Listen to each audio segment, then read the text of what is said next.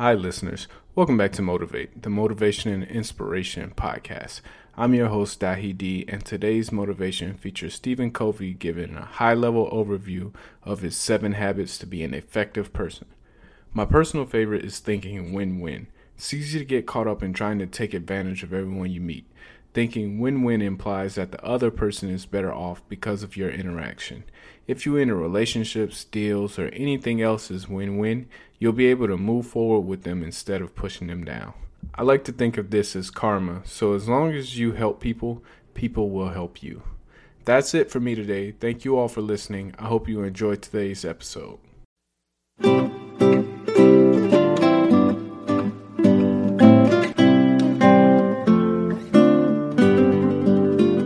I'm going to attempt to give a brief overview of each of the habits.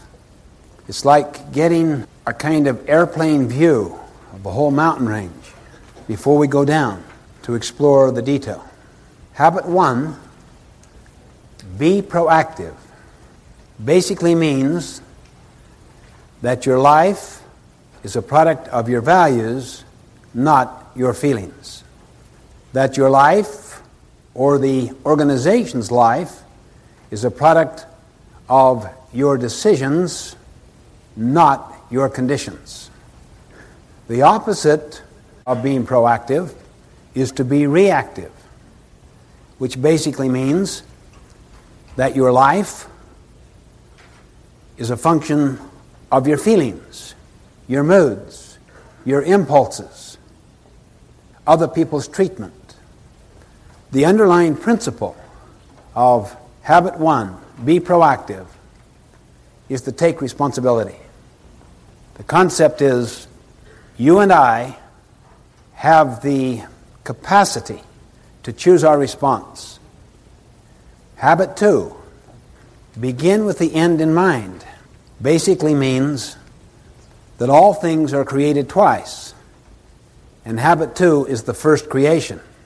Habit 2, begin with the end in mind, means that you get a mental image, a picture of where you want to end up in this meeting, in this relationship, this year, in your life. To a company, it is the vision it has of its future. It is the creation of that vision. Habit 2 is based on the principle of vision, of purpose, of meaning, of mission. Habit 3, to put first things first, is the second creation. To put first things first means you decided what the first things were in habit 2. Now you have the discipline and the commitment to keep them first. The opposite of putting first things first is to put second or third or fourth things first. That's why many people really deeply value their family relationships, their health, their personal integrity. But they get caught up in the powerful social value systems, timetables, and agendas of their culture. Never question it, so that the first creation has already been done for them, done to them in the form of programs, scripts that they never question. Then they get on this ladder of success, and they arrive at the top rung, only then to realize the ladder is leaning against the wrong wall. They come to realize that no one on their deathbed ever wished they'd spent more time at the office. As Goethe put it, things which matter most must never be at the mercy of things which matter least. Habit 4, think win-win, is the habit of mutual benefit. The underlying paradigm or principle is abundance. There is plenty out there and to spare. So you don't have to be threatened by the strengths of other people. You can nurture competency around you higher than your own. It doesn't threaten you. You can share knowledge. You can share recognition. gain, profit. The opposite is scarcity, not abundance. It's like a piece of pie. There's only so much. If you get the recognition, I may not get it. If I share gain or profit with you, we will have less. Habit 4, to think win-win, comes from the principle of abundance, not scarcity, meaning the pie gets larger and larger and larger. Habit 5, seek first to understand, then to be understood, is the habit of empathic communication, meaning you always seek to understand first. The teacher diagnoses, pre-assesses before teaching. The doctor diagnoses before prescribing. The attorney does discovery before developing his or her own case or brief.